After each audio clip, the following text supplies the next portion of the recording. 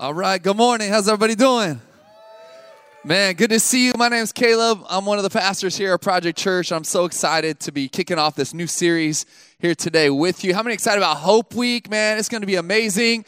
We're going to have projects every day of the week, as well as some on the Sunday it's starting, and then on Saturday we'll have multiple projects. So we'd love for you to jump in. You can sign up online, or you can sign up in person in the lobby starting next week. We're looking forward to it. We're going to release hope all across the city. It's going to be amazing. But hey, one real quick thing. If we have any youth, any teenagers, junior high school, we have a youth small group that meets right now, community group. You guys can head out. They're going to meet you in the lobby. Give it up for our youth. Come on, somebody. They do a little community group every other week. So all our junior high school, they were supposed to release you guys earlier. We forgot. So you can go ahead and we get to see them now, right? We get to love on them. So, hey, I am super excited. We're starting a new series today called Change. Everybody say change. So the tagline behind the series is changing how I see what's been given to me. How many know we've all been given things? We've been blessed with things. We all have talent. We have time, we have treasure, we have money, we have a purpose. And so God has given us so much. And so what we want to do in this series is change how we see, how we look at what God has given us. Because I think sometimes we get caught up, our view of money, our view of time, our view of talent, our view of all these things. Sometimes we view it through the lens that this world wants to give us. And so we want to change how we look at these things. We want to change how we see these things that God has given us so that we can release hope to change the world. How many know the church is here to change the world, to be the hope of the world? Hear me in this. Jesus, he's the one that set out the church. He designed the church. He said, here's what you're going to do. And the church was God's plan A. And there is no plan B. I don't know if you know this. Jesus came and he said, I'm going to build my church. He said, the gates of hell will not prevail against it. The church is God's plan A, and there's no plan B. And so we have a great call. We have a great purpose. And so in order for us to live out the call and the purpose that God has for us, we have to change, some of the things that this world has tried to put on us of how we've perceived some of the things that God's given to us. So here's what this series is going to look like. I think we have this graphic. It has the next 4 weeks for you laid out. Maybe not. Okay, here we go. So here's the breakdown. It's just 4-week series. We're going to talk about how I see my inheritance today. Next week, how I see my time. Part 3, how I see my talent. And then part 4 is how I see my purpose. And that week is launching Hope Week. So it's going to be an amazing time. I encourage you to come back through this series. You'll be encouraged. You'll be challenged. And so today I want to talk to you, though, about how I see my inheritance. How I see my inheritance. We got any hungry people in here? Anybody in here hungry right now? You're just hungry. Just raise your hand. You're hungry. Okay, we got some hungry people. We had some snacks in the lobby. You may have missed them. But I want to talk to you about this internal tension that we all carry. Now, there's a tension that we all carry that sometimes I don't think we even realize we are carrying.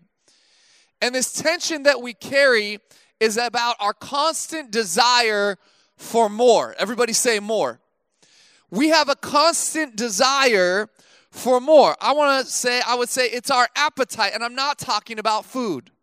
We have an appetite, this constant appetite for more. More money, more stuff, more sex, more affirmation, more influence, more notoriety, more. We have this constant tension going on within us as human beings that we always want more. There's this appetite, and we're always trying to feed this appetite. Now, I believe today how we manage our appetite is directly related to how we see our inheritance. And I know this maybe doesn't make sense yet, but stick with me. I got 30 minutes to break this down, okay? 30 minutes to break this down. Stick with me today. A lot of us even have an appetite to be envied. I don't know about you, but I've found in my own life there are times when I have an appetite to be envied. I mean, think about the cars that we drive. We buy certain cars often because of how we look or are perceived by people. The funniest thing about cars is while you drive it, you can't even see it. Do you realize that? Like, you're inside of the car, You can't see the car. Only other people can see the car, and yet we so fall in love with these cars that we drive that we never even see ourselves in. The only time, y'all know, though, there are those of you that have bought those cars, and I will say this. I've always wanted a car that on my way into a restaurant or store, I just have to stop and turn around and look at it just to admire it real quick before I walk in. Unfortunately, I drive a Kia Sedona minivan, and so I have never stopped and turned around and said, wow, and then walked in. Maybe someday. But some of you have that kind of car. But isn't it funny? Like, we have this appetite even to be envied. And what is interesting about our appetites is our appetites always whisper to us now. That is what our appetites whisper to us. They constantly whisper to us now, right now. They don't say later. They don't say tomorrow. And they don't even say someday. Our appetites whisper to us right now. And that is the constant tension that you and I are always dealing with. So I want to read, if you have your Bibles, go to Genesis chapter 25. I'm going to be reading from verse 27 through 34. This is the story of Jacob and Esau. Jacob and Esau. So Abraham, who God decides, hey, I'm going to start my people line, the Israelites, through you, Abraham. I'm going to start a nation through you because I have to usher in my Savior through a people line. I have to give an example of what it should look like, my relationship with a people group. And so he starts with Abraham. Then Abraham has Isaac. And then Isaac has these two sons of Jacob and Esau. Esau was the older son. Jacob was the younger son. Let's read Genesis chapter 25, starting in verse 27 through 34. It says this. When the boys grew up, Esau was a skillful hunter, a man of the field, while Jacob was a quiet man, dwelling in his tents. Isaac loved Esau because he ate of his game, but Rebekah loved Jacob. We got any mama's boys in the house? Just wear it proudly. And all my mama's boys, a few of you, look at you. You're proud about it too. Well done. Jacob was a mama's boy. Rebekah loved Jacob. Once when Jacob was cooking stew, Esau came in from the field and he was exhausted. And Esau said to Jacob, let me eat some of that red stew, for I am exhausted. Therefore his name was called Edom. Jacob said, sell me your birthright now. Esau said, I am about to die. Of what use is a birthright to me? Jacob said, swear to me now. So he swore to him and sold his birthright to Jacob. Then Jacob gave Esau bread and lentil stew, and he ate and drank and rose and went his way. Thus Esau despised his birthright. So this is an interesting story, and let me set this up real quick because I think that we don't understand the power of a birthright like they did in this culture. So let me describe and explain what a birthright meant in this day. A birthright was something that was an inheritance. And it was a huge inheritance in this day. There were three components to the birthright. The first was the financial side, because the oldest son in this Middle Eastern culture and these families received twice as much and sometimes 3 times as much as the other children, the other sons. So it started with a financial blessing. If you had the birthright, which the oldest child had, you actually got more inheritance. That was the first part about it. The second part about the birthright is that it was a blessing. It came with a blessing they saw and they perceived from God. In fact, they believed that God would bless the one with the birthright more than he would bless the other sons or the other children. They always perceived and saw that there would be more of a blessing. God would give more to the individual who had the birthright. So it came with a financial blessing and it came with a blessing from God. And then the third part about it was the oldest child who had the birthright was also the authority in the family. So he would actually be the judge and jury over the family. He exercised all authority over the family. He oversaw, and this involved his brothers even, where he would speak into any of their dealings, any of their property selling, all these kinds of things. He held authority in the family over the other siblings. So the birthright was a big deal. Do you get it? We're talking about 2 to 3 times more inheritance. We're talking about having authority over the other siblings as judge and jury. And we're talking about a perceived blessing from God, that God would bless the one with the birthright more than he would bless the others. So this was a big deal. And what does Esau do? He sells his birthright for a bowl of stew. He sells his birthright because his appetite is telling him he's hungry right now. And he got a little dramatic, didn't he? He even said, what is my birthright of use to me? I'm about to die anyways. Now, how many know sometimes we get hangry? Y'all get hangry like me? Yesterday, I was all angry, and my wife's like, what's wrong with you? I'm like, I realize I'm hungry, okay? I'm hangry. We all understand this, and I guarantee you, Esau was not really about to die. He'd just been hunting for a day or two, but he exaggerated. He was hungry. He needed food. He wanted, and so he sold his birthright for a bowl of stew. Now, here's what I want to talk to you about today. You see, we are called to change how we see things. We are called to change how I see my inheritance. And here's what I believe. Changed people live led by their eternal inheritance, not their temporary appetite. That's what today is about. That changed people will live led by their eternal inheritance, not their temporary appetite. And when I say appetite, I'm not talking about food, even though here Esau sold his birthright for some food. But how many know that what I was talking about, the tension, the appetite we have is for so much more than just food.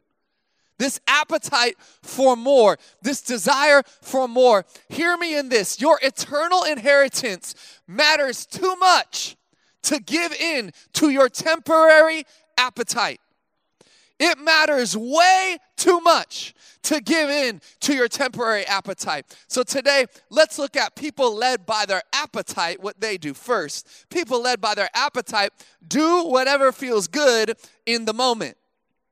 How many of you ever got caught up doing what feels good in the moment? Some of you last night, you were able to get up because you got extra hours of sleep, but you may have done some things that felt good in the moment, and that's why you were at church early this morning. You're like, Jesus, forgive me. People led by their appetite do whatever feels good in the moment. And how many of you know that when we do what feels good in the moment, we can put ourselves in some compromising positions? Jacob here, he saw a foothold. He saw a struggle for his brother. He saw how hungry his brother was, and he took advantage of it. Now, I think I understand this story maybe more than some because I have a younger brother. I'm the oldest of 4 children. We got any oldest children in the house? I'm the oldest of 4. Okay, a lot of, oh my goodness, a lot of you, okay. And so I understand, how many people have how many have a brother in here? You have a brother. All right, a lot of you. So you understand maybe a little more of this than those that maybe don't have a brother, because there's always, when there's brothers, there's this unwritten and sometimes unspoken rivalry, isn't there? Like with brothers, especially if they're close together, me and my brother are 16 months apart. We could not be more opposite from each other. We are literally the complete opposite people in all facets, personality, interest. I mean, on so many levels, we are the complete opposite. And yet there was always this rivalry between us as brothers because we're so close together and we're vying for something. Why? Because we have appetites for more. This desire for more. And here's what I believe. I believe that God did put some of our desires for more in us. Like, I believe that I like to win. I don't know about you, but I'm competitive. I want to win. The problem is that with my flesh, I will try to win at all costs. And when you win at all costs, you compromise your character. When you're willing to win at all costs, you compromise your character. And so I think those of us that have brothers, we understand this rivalry that happens. I believe it's something, God put something in us. He actually told us the first command he gave to man was to go and subdue the land. He said, go like win. Go win, like name these animals. Build things and raise crops and subdue the land. He said, go win. But the problem is our flesh. And once the fall came in and sin came in, we started to take this idea of winning or doing well or accomplishing things that God has put in our hands, and we've taken it to a negative place, and we've even compromised our character. When we are led by our appetite, we will do whatever feels good in the moment. And that is the most dangerous place we can be. People led by their appetites, number 2, they compromise on the regular. They compromise. Why? Because their appetite is so strong. They have this thing in them saying more, more, more. And what is the appetite whisper? It says now, now, now. More, more, more. Now, now, now. And so they compromise to feed or to meet the need that the appetite has in the moment. When we're led by appetite, we'll compromise regularly. And people that live according to their inheritance, they do not compromise. We can't be a people that compromise. The church must set an example of those who will not and refuse to compromise. Third, people led by their appetite, they lack self-control. They can't control themselves. They give in to their natural desires. Now, here's what the Bible tells us. It says we are called to crucify our flesh. To crucify what often comes natural. And so the world would tell you, like, just do whatever feels good. Just do whatever you feel in the moment. Just be happy. I think like when we give this advice, and I've heard people, just do whatever makes you happy. That is the worst advice anyone could ever give you. Just do what makes you happy. Because what makes you happy in a moment could be what leads you to your destruction in the long term. What makes you happy in a moment, that isn't good advice. If anyone ever tells you just do what makes you happy, don't ignore that. Don't listen to that. Because that is a lack of self-control where we'll give in to whatever our desires in the moment. And fourth, people led by their appetite, they think only about the present. How many of us get caught up thinking only in the here, in the now? That tension that our appetite builds in us is now. It whispers to us, now. It whispers to us, feed me now. We're only thinking about the present, and we're not thinking about the future. We're not thinking about the long term. We're not thinking about the long-term effects it could have on us and all those people around us. So I wanted to do a little juxtaposition today. These are people led by their appetites, but I want to jump in here today and talk to you about when you are led by your inheritance. This is what you do. When you're led by your inheritance, this is what you do. First, you refuse to compromise. 1 Timothy 6:6 says this, but godliness with contentment is great gain. Godliness with contentment is great gain. You see, there's this combination that has to come. There's a godliness that we all must have, that God is calling us to have, but it has to be coupled by contentment. And here's what I would say to you. I want to ask you, are you content with what God has given you right now? Are you content with where God has placed you right now? Now, I do believe in something known as a holy discontent. I believe in that we should have a holy discontent in that we should never be satisfied if there's something in us that isn't right. There's something in us that needs to switch, something in us that needs to grow. We need to move spiritually. We need to become more like God. But at the end of the day, this holy discontent doesn't mean we can't have a contentedness with where God has placed us in this season and what God has called us to do right now in this season. And I know that some of you are not content in your jobs. You're not content in your relationships. You're not content in your walk with God. And some of this, you need to say, okay, that's a holy discontent. But then some of it is not holy, and we need to say, God, help me to be content with where you've placed me right now, because otherwise we're missing out on all the things that God wants to do right now in us. What he wants to do right now in the job we have. What he wants to do right now in this situation, the relationships that we have. We have to be a people led by God and those who are refusing to compromise. Compromise happens every single day. We decide or choose to compromise every single day. Some of you will choose to compromise when you leave these doors. You will choose on your way home. You'll choose at the restaurant whether you're going to compromise or not on the diet that you've been trying to work on. You will have opportunities to compromise, but people that are led by their inheritance refuse to compromise. Number two, people led by their inheritance recognize their identity. They recognize and they know their identity. So let me read from Galatians chapter 3. I know I've been talking about inheritance and where our identity lies. And so I want you to hear this because this is what Paul wrote to the church in Galatia. And he wrote this about our inheritance. And it's a little long, so stick with me. I'm going to read Galatians 3, verse 26 through chapter 4, verse 7. It says this, "For in Christ Jesus you are all sons of God through faith. For as many of you as were baptized into Christ have put on Christ. There is neither Jew nor Greek. There is neither slave nor free. There is no male and female. For you are all one in Christ Jesus." Everybody say one. "And if you are Christ's, then you are Abraham's offspring, just as Isaac, Esau, Jacob are. Heirs according to promise." I mean that the heir, as long as he is a child, is no different from a slave, though he is the owner of everything. But he is under guardians and managers until the date set by his father. In the same way, we also, when we were children, were enslaved to the elementary principles of the world.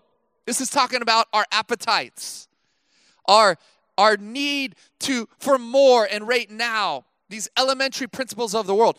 But when the fullness of time had come, God sent forth his son, Jesus, born of a woman, born under the law, to redeem those who were under the law, so that we might receive adoption as sons.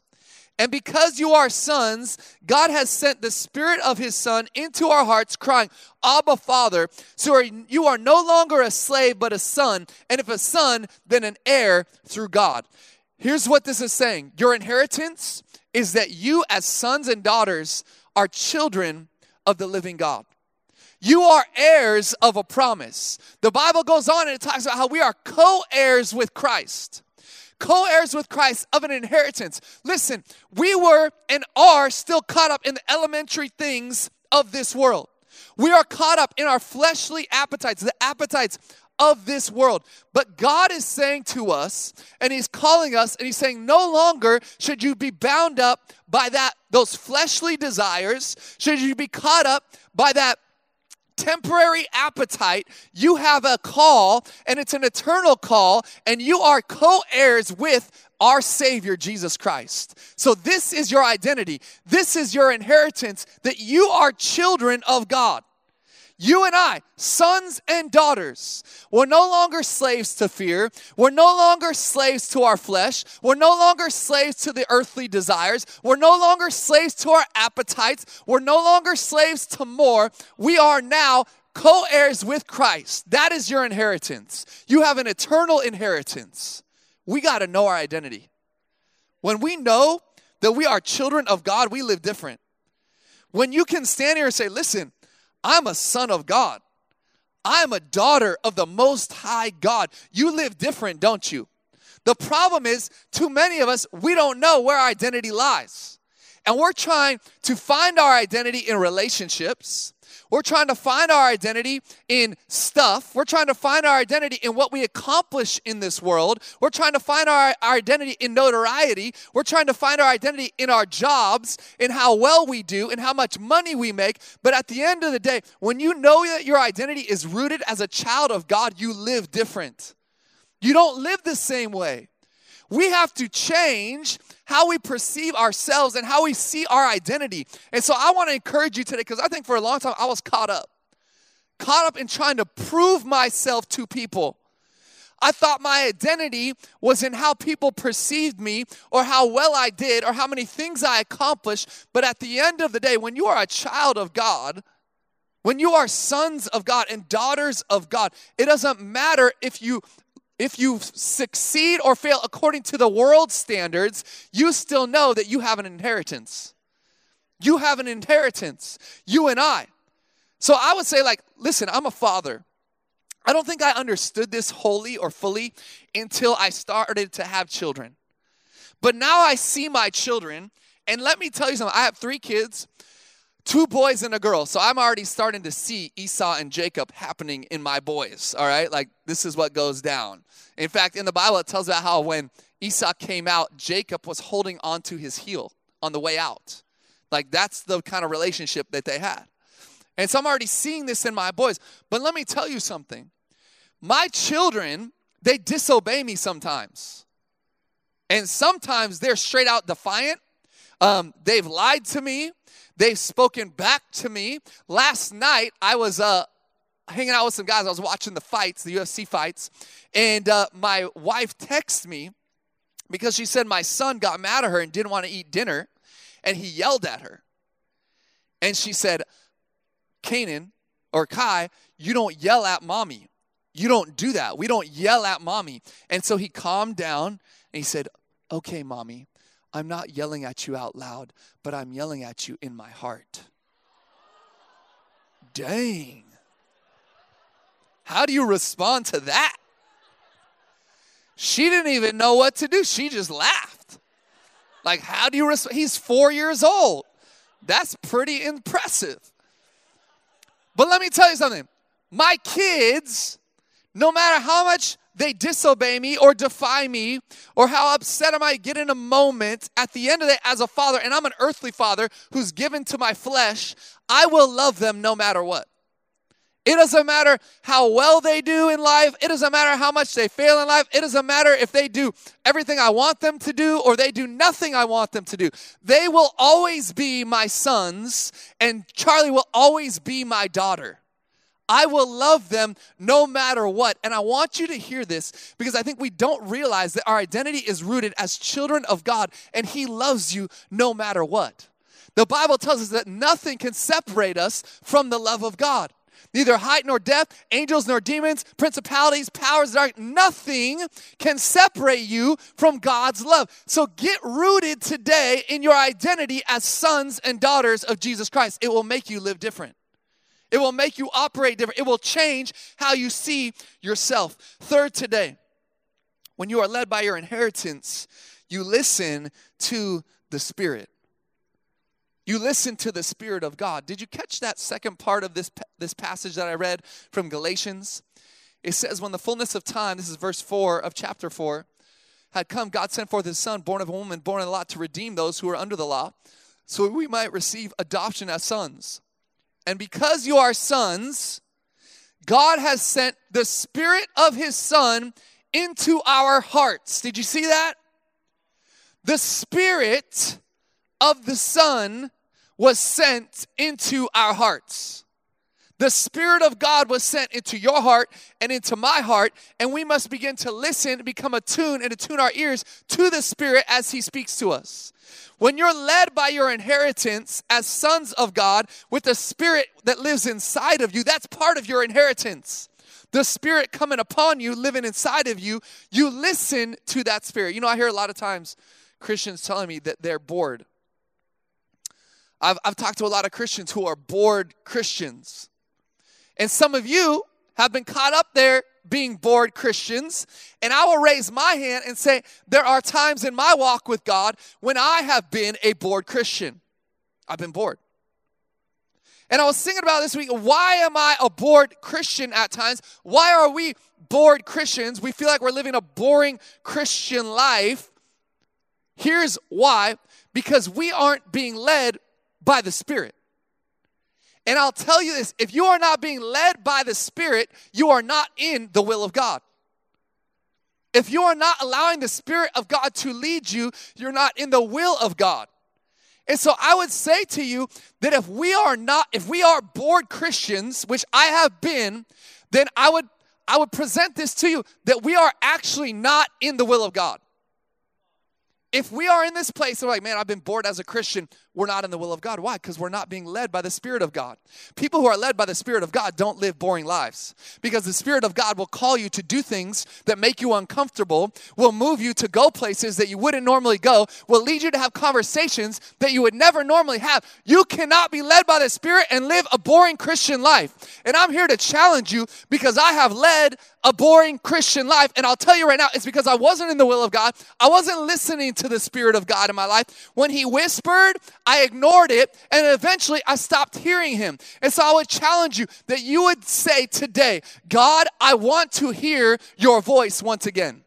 I want to be led by your Spirit once again. I don't want to live a boring Christian life. Christians should not live boring lives. We should live the most adventurous lives out there.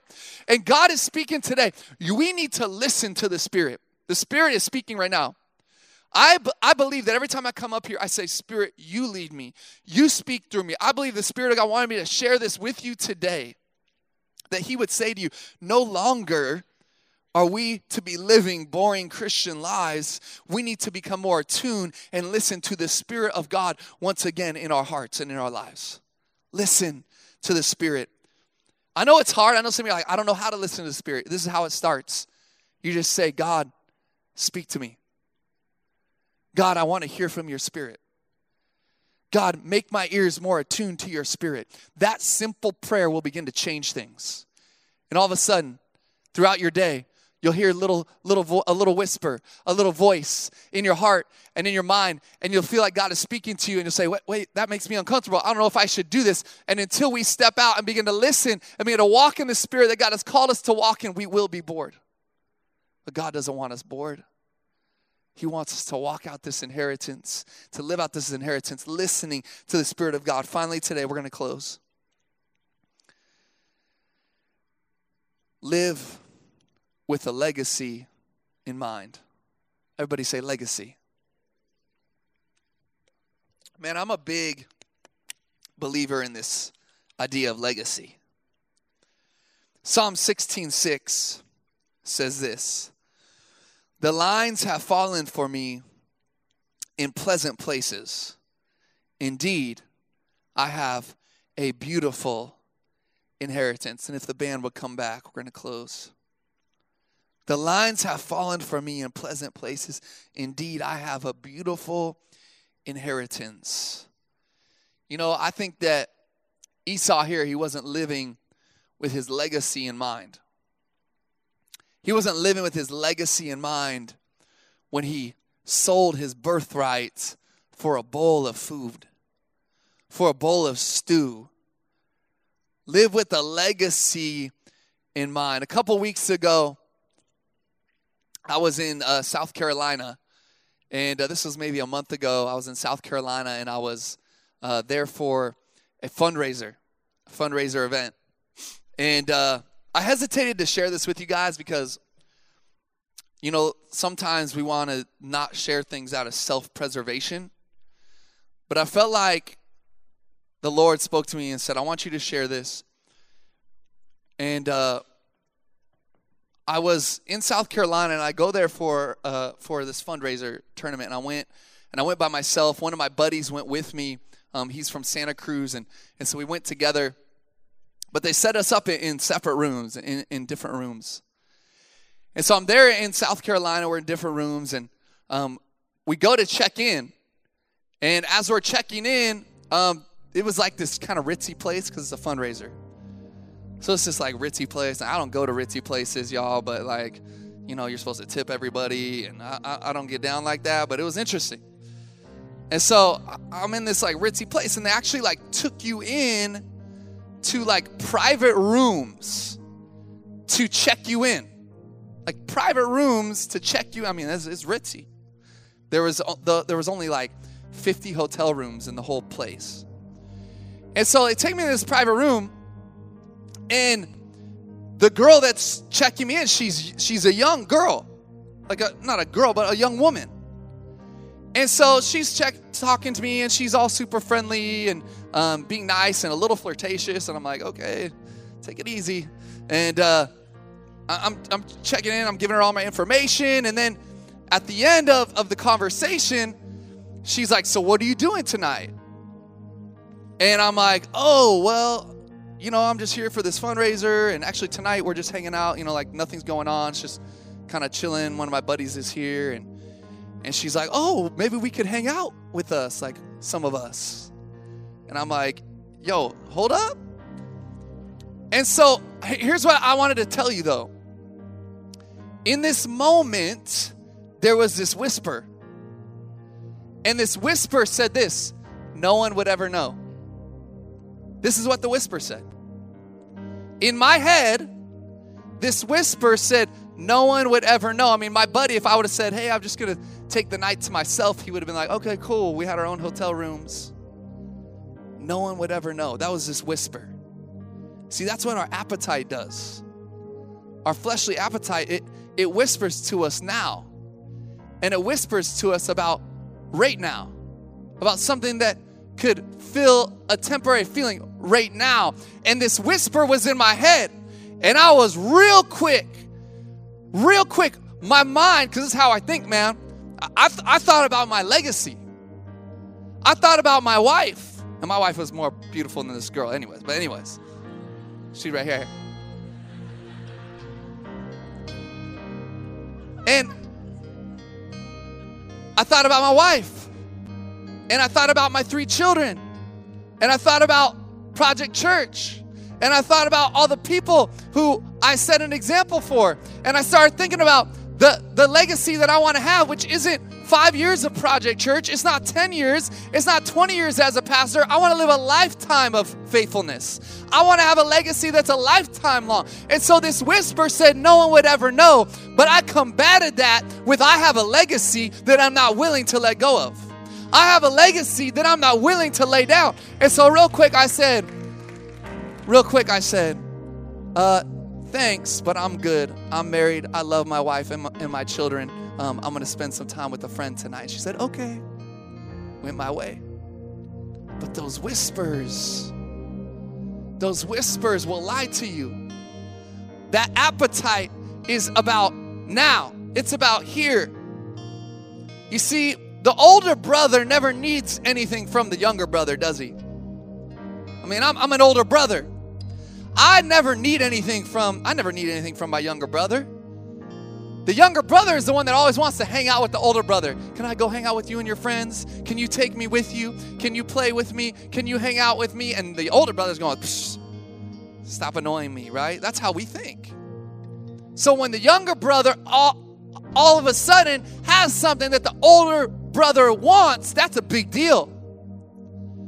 And so in this moment, Esau sold his birthright for a bowl of stew to fill a temporary appetite. And as an older brother, man, I feel for Esau. Because I'm like, man, you're the older brother. Here's what I wanted. I wish I could go back and I could talk to Esau. Here's what I would say to Esau. I would have said, Esau, listen, in not very long, your people are going to end up as slaves in Egypt, your nation. In fact, they're going to be slaves for 400 years, and then God is going to speak to a man named Moses, one of your descendants, and he's going to tell him to go and rescue them. And when he speaks to Moses from a burning bush, he's going to say, I'm the God of your ancestors. I'm the God of Abraham, Isaac, and Esau. Then one of your descendants is going to be the Son of God himself, the Messiah, the Savior of the world. And when they speak about the Savior of the world, from then until the end of time, and we're still speaking about it today, they will say, Jesus came from the line of Abraham, Isaac, and Esau. Is that really something that you want to trade for a bowl of stew? Is that really something that you want to trade for attempt to fill a temporary appetite, a temporary need? What Esau wouldn't have given to have someone come like me and tell him that for all of time they're going to say that Jesus came from the line of Abraham, Isaac, and Esau. But that's not what we say. What do we say? We say that Jesus came from the line of Abraham, Isaac, and Jacob. That's what we say. And we still say it today. Why? Because Esau traded his birthright for a bowl of stew to fill a temporary appetite. So what I wanted to challenge you with today, I wanted to encourage you with today, that you are no longer slaves to the temporary appetites of this world, to the temporary things that this world would try to tell you you need. Changed people live led by their eternal inheritance, not their temporary appetite. Don't sacrifice your eternal inheritance. Don't sacrifice your legacy to feed a temporary appetite. We are heirs of a promise, you and I. If you want to walk as heirs of God, if you want to leave a legacy that matters, I want to encourage you right now. If you want to have a legacy, if you want to say, I will live according to my eternal inheritance, not my temporary appetite, right now I want to do something. I want us to sing this song. This is a song that we sung earlier about things being broken, about us being set free, because I know some of you are bound up by temporary appetites in your life. But whether you are or whether you are not, as we sing this song, if you would say, I want to live according to the eternal inheritance I have, I want to live according to the legacy that I want to have for my life and my future, I want you to stand to your feet and I want you to sing this with us today.